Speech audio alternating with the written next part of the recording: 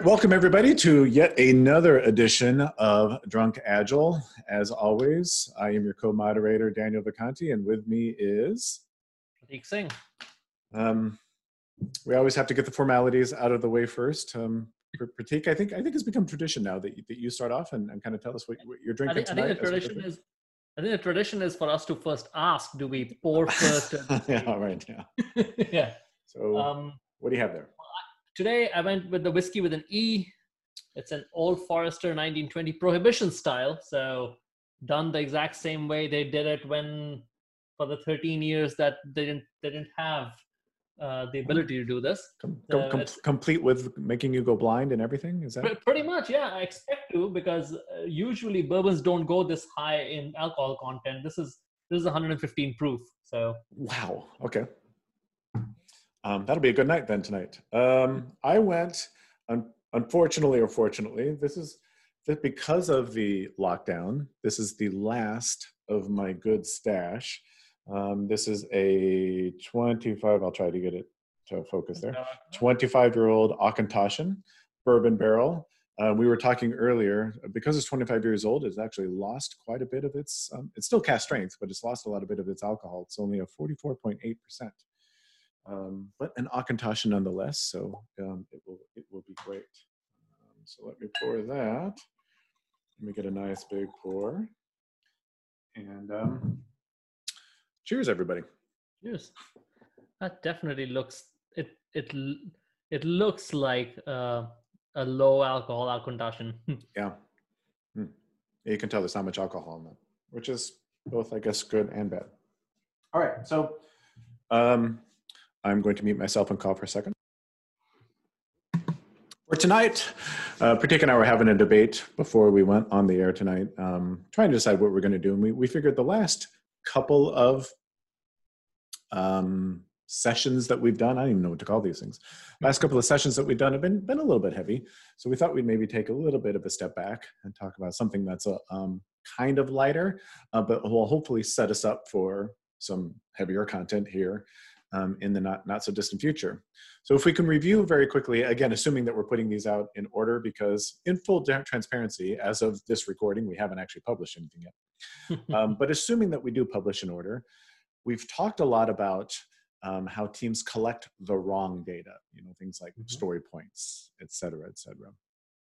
And we've talked a lot about how when they collect the wrong data, they do stupid things with them, and even if they have good data, they do stupid things with that data. But today we want to talk about probably an even bigger problem, probably a more foundational type problem, and that is, even when people are presented with the correct data, even when they're collecting the right data and they're inspecting that right data, people still do not make rational decisions based on that good objective data. They still behave wildly irrationally. This is kind of the basis of modern behavioral economics and things like that. But to kind of kick us off, Prateek, I know you have a really, really good story that you'd like to tell that kind of explains this idea of acting irrational in the face of good objective data. Yeah, and this is actually I first heard this on Malcolm Gladwell's podcast, Revisionist History, and it kind of stuck with me, because this is the story of Will Chamberlain, essentially. And for those of you who don't know Will Chamberlain, probably the greatest basketball player of all time. I mean, he, at least in comparison to his contemporaries, he dominated the game.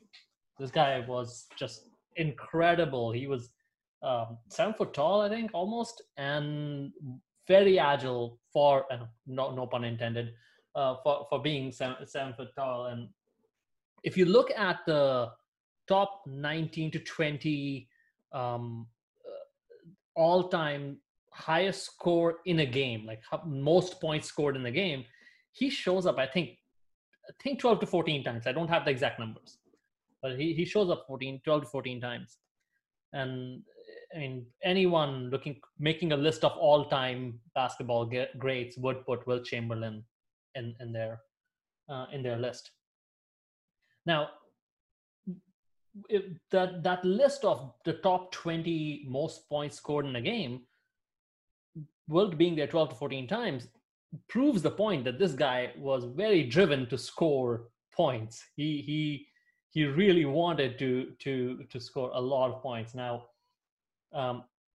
in fact, the top game, the highest Dan. In fact, do you remember what's the most number of points ever scored in a game in basketball? I want to say it was 100 points. Yeah, it was just over 100. Yeah, I think 102? It was 102. It was 102. Yeah, it's only happened once. That the 100-point barrier has only been broken by an individual once, and that was Wilt Chamberlain. And I believe he was playing a team from New York. I think it was the Knicks. It might. Of course, it was the Knicks. I mean, who else would it be? I think it was the Knicks that they were playing that day. I can go to the Google and find out while you talk, because I'm not listening to you anyway. So. Yeah, I know. So go ahead. So anyway, so he scores 102 points, and I think the second highest is somewhere in the 80s. There's something very interesting about that game, that he actually scores 102 points, while the second highest somewhere in the 80s. And there's a big that big almost 15-20 point jump is because of just one very specific reason. And usually when we're doing this as a talk, we'll ask the audience to guess, and people guess all kinds of things, as the Knicks were particularly bad. Well, they were bad that year. They just weren't that bad. They were still an NBA team.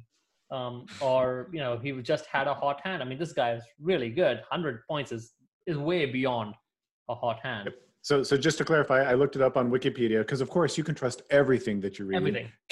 Kids watching at home always trust everything that you read on Wikipedia, because it's the font of all wisdom. It was a 100-point game. I was right. Just for the record, I was right. It was 100 points. And it was against the Knicks. Knicks, yeah. In 1962. Yep. So 1963, yeah. And those there were a few. I think 63 was the year that Chamberlain averaged over 50 points a game. It was 1962, and he did 50.4 points per game. Yep. Yeah, 50.4 points a game. I mean, imagine that. Just walking. Hey, it's a regular night. I'm going to score 50 points today. Yeah, right. I mean, there might be some flaw of averages stuff happening there, but still, on a given night, there's a 50% chance that this guy goes out and scores 50 or more points. But in any case, so that particular night, he scored 100 points. And again, people guess all kinds of reasons why he scored it. There was really one reason. He was actually shooting underhand. He was shooting his free throws underhand. For those of you who don't know what a free throw is, when there's a foul in basketball, the person who has been fouled goes to what's called a free throw line, and no one can do any defense, and they just throw the ball up to get into the net. It's probably the easiest thing. If you are a professional basketball player, that should be just, well, I was going to say that should be a slam dunk. That should be as easy as a slam dunk. I mean, that's literally what you get paid to do. Go up there and shoot free throws. And Wilt Chamberlain, for a year or so, tried this technique of actually shooting the free throws underarm rather than overarm. Usually you'll see, any of you watch basketball, you'll see them on the line throwing the ball in overarm. He tried to throw it underarm for a while, and what that did was his usual free throw efficiency, the percentage of time he made free throws, was around 51, 52%. That night, it was around 85, 86%. So by switching to shooting underarm, to shooting free throws underarm, he gets the average points per game up to 50, up above 50. And he gets this free throw accuracy of 86%. It's a no-brainer. It's a no-brainer to say, all the data is there. We see this. Let's keep doing this. In fact, just the slight aside, if you guys, from more recent times, Shaquille O'Neal was just a horrible free throw shooter, great basketball player, horrible free throw shooter. And essentially what would happen is teams would start fouling him so that he has to go to the free throw line and miss the free throws. And that's what would happen to Wilt Chamberlain too, because he was shooting overhand. And his coach literally said, if you were not a bad free throw shooter, we would win every game.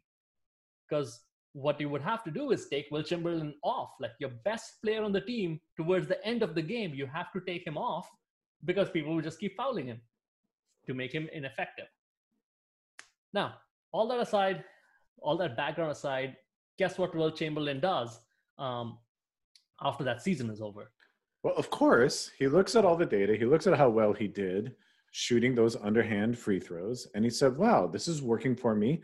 I'm going to continue to do it. And I'm going to continue to shoot underhand. Of course, that's what he did, right? That's yeah, just like most of us in software development, we see something going great.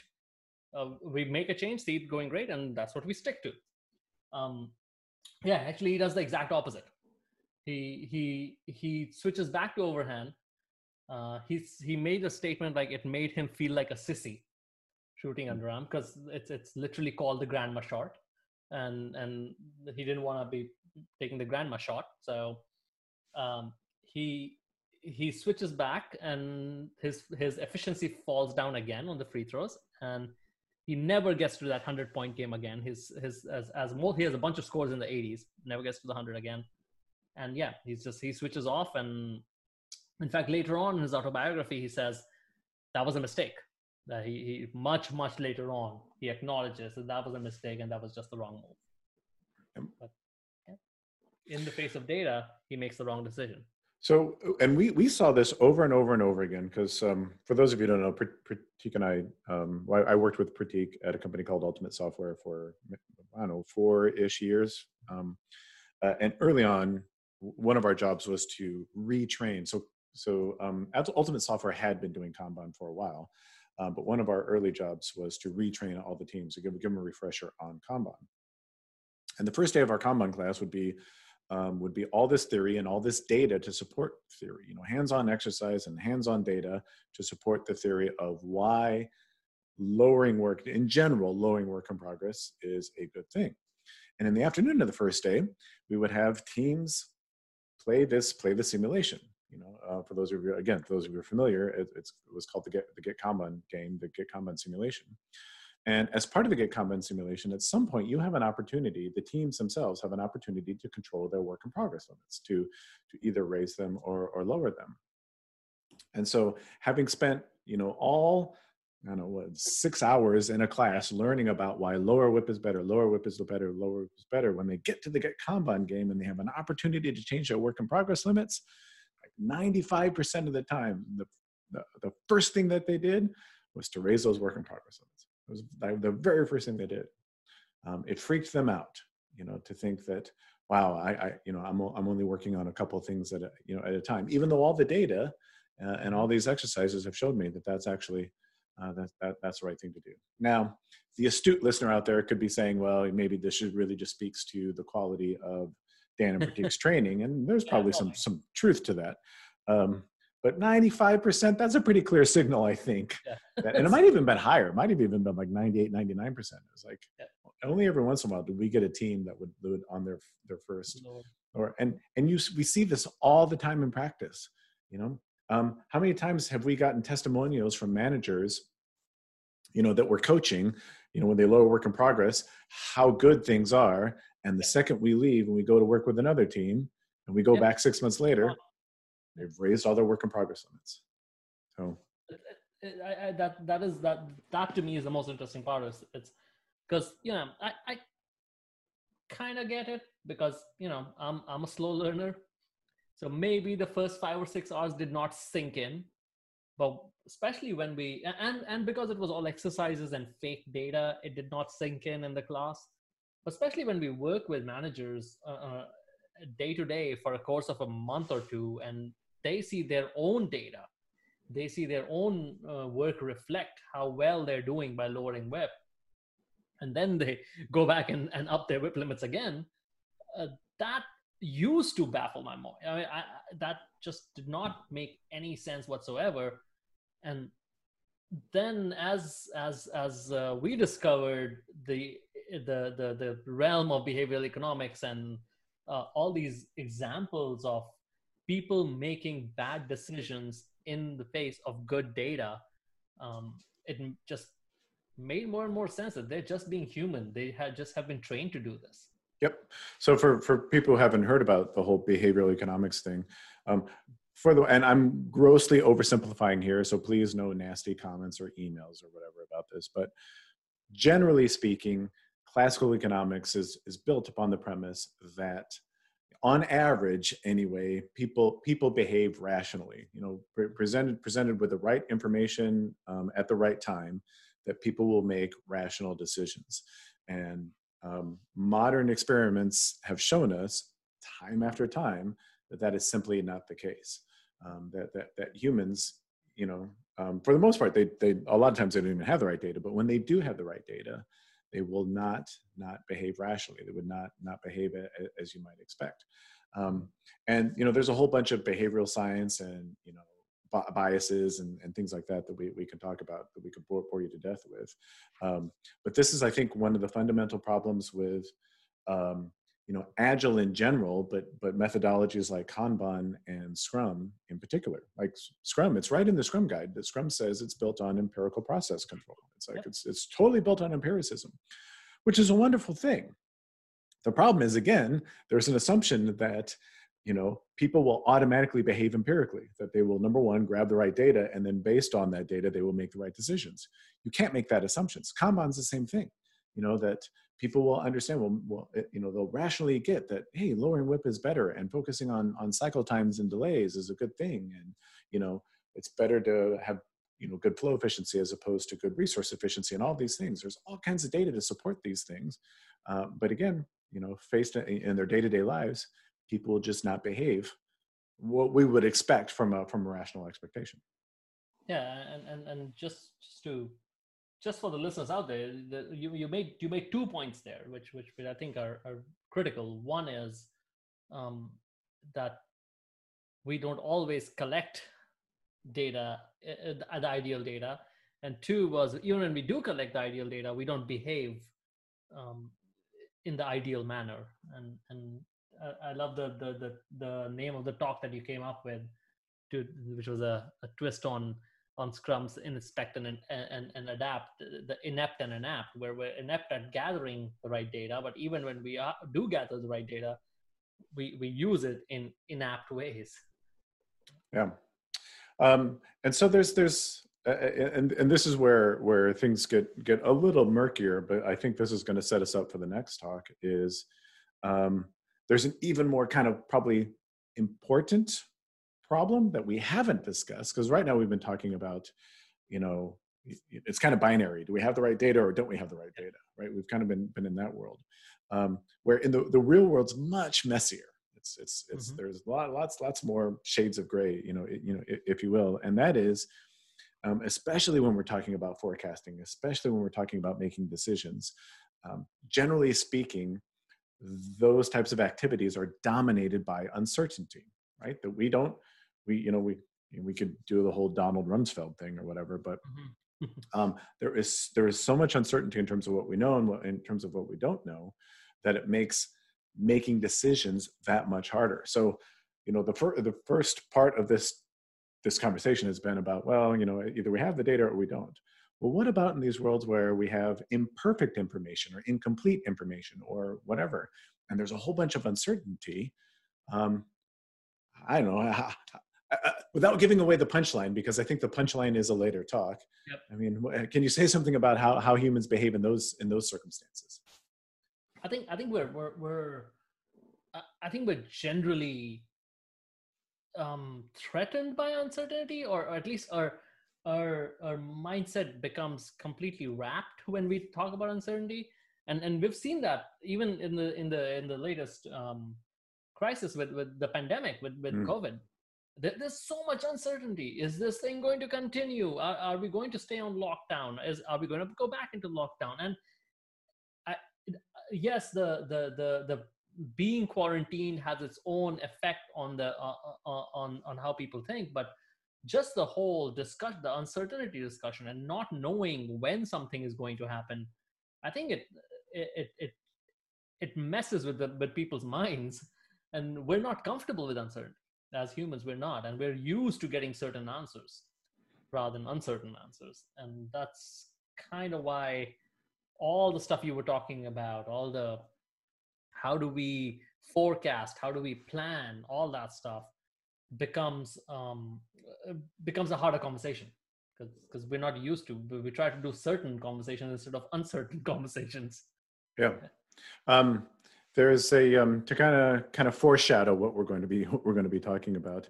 If we haven't mentioned Annie Duke before, we probably should have. But I'm sure we have talked about Annie Duke at some point. We have. I'm sure we have. Absolutely. And her book Thinking in Bets. But she's got a good. I don't know if is it a TED Talk? I don't know if it's a TED Talk or some. TED Talk out there. Yeah, she does. Some talk out there, and I believe it's called Risk Schmisk.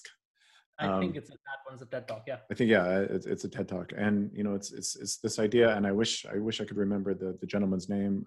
I know he worked for an investment group, but Annie Duke was talking to this gentleman, and asking him, because when we talk about uncertainty, risk and uncertainty kind of go hand in hand, especially when we're talking about forecasting, especially when we're talking about planning those types of things. And Annie Duke asked him, what's the biggest risk, right? What, out there in your mind, what is the biggest risk? And I believe without hesitating, I think he answered it, immediately. And he said, the biggest risk is believing you have a winning strategy when you have a losing one. Yep. And honestly, if I think all agilists out there could understand that, because there's a lot packed into that statement, but if all agilists out there could understand that that you have to go in, assuming this is kind of, I'm riffing on your line here, I'm stealing your thunder. You have to go in assuming you're wrong, right? And kind of one of the whole points of Agile is trying to figure out how wrong you are as quickly as possible. Mm-hmm. Because you can't assume that you've got a winning strategy, because there's, as good a chance, if not better chance, that you've got a losing one. So we need to find out that as quickly as possible. Yeah, and to quote another author, Taleb's anti-fragility concept, I think applies perfectly here, because he talks about not fragile, not agile, but anti-fragile, which essentially is things that get stronger when they're in chaotic situations or when they're disturbed. And assuming that you're wrong puts you in that spot where you can only become less wrong, as opposed to assuming you're right, where you start becoming you can only become more wrong when things happen. So, we would want you to design your system in a way, and again, this is a lot packed into one statement, design your system in a way that it gets better when you're proven wrong, rather than it gets worse when you're proven wrong. Right. So I think that our next couple of talks, we're going to do a much deeper dive on this concept of, we're trying to make decisions in the face of uncertainty. We think we're right, and we're behaving in a way that we think we're right, when all along we're probably wrong. And it would have been better to embrace this idea of our world is dominated by uncertainty, and we should be able to pivot or shift quickly, once we get that better information. So we've kind of been talking at a very, very high level tonight. I don't know, are there any other topics that you want to cover to kind of set us up for? I mean, I would just add, and this is just something that has been in my mind for the past couple of days, which is the way people try to get around that risk, get around that uncertainty, is to spend a lot more time estimating and planning. And all you're doing is trying to convince yourself that you are more right than you can possibly be. At the same time, you spent all this time on it, which, again, coming back to the behavioral science part of it, is there's something called a sunk cost fallacy, which essentially, because we have spent all this time doing this, because we have spent all this effort doing this, we are married to this plan now. And the more time you spend doing that and less time you spend actually working, the worse things get. We'll definitely be exploring that a lot more. Yeah, it's one of the great paradoxes of dealing with uncertainty, is that by spending more time upfront planning, by spending more time upfront trying to design or solve the problem, you're actually making things worse rather than better. Even though in your mind, you think you're making things better. That's the whole, you think you have a winning strategy, but you actually have a losing one. And there's kind of there's a I don't know, corollary or something to the sunk cost fallacy. And maybe we should dedicate a whole episode to sunk cost fallacy in Agile. I'm sure there's all kinds of things. But there's one that kind of goes along with that, and that's the idea that because we spent a whole bunch of time on something, the more time you spend on something, the more valuable you think it is. In your mind, the more valuable you think it is. Yeah. So it's different in sunk cost, and sunk cost is pretty much throwing good money after bad. This is more, because I spent a whole bunch of time on it, it must be valuable, right? It must have some intrinsic value that can be used. And I think in knowledge work, it's time, and also it's kind of cognitive capacity that has been spent on it. Effort, yeah, any type of effort or whatever, yeah, absolutely. Yeah. Absolutely. So, I mean, I kind of gave you the last word, but I don't know if you want to sum up. I will officially give you the last word now, if you would like to take it. Yeah. Well, I mean, I think what we've talked about today mostly is even in the light of data, people make bad decisions, and we need to figure out how to not necessarily avoid bad decisions, but essentially reduce the cost incurred by bad decisions. Essentially set ourselves up for good decisions with as little effort as possible, but know that we're going to make bad decisions and reduce the cost of those bad decisions. Absolutely. And I think it's either going to be the next episode or the one after, the classic example that we are going to use to kind of demonstrate the point that Pratik just mentioned is how Agilists think about value, right? And how we make decisions around value, how we prioritize based on value, et cetera, et cetera, et cetera. To me, it's one of the best examples, in my humble opinion, of how flawed most Agile people's thinking is, on this topic. But you'll have to come back for next time or the time after to get the answer around that. So there's still a promise of at least one more sports analogy. Yeah, at least one more. And unfortunately, I might have to start switching for those talks. I might have to start switching to whiskey with an E, which is a little bit disappointing. But again, for Drunk Agile, I'm your co-host Daniel Vacanti. Again, with me was my pleasure to have Pratik Singh. Enjoy the rest of your night. Keep drinking whiskey, and we will see you on the next episode. Good night.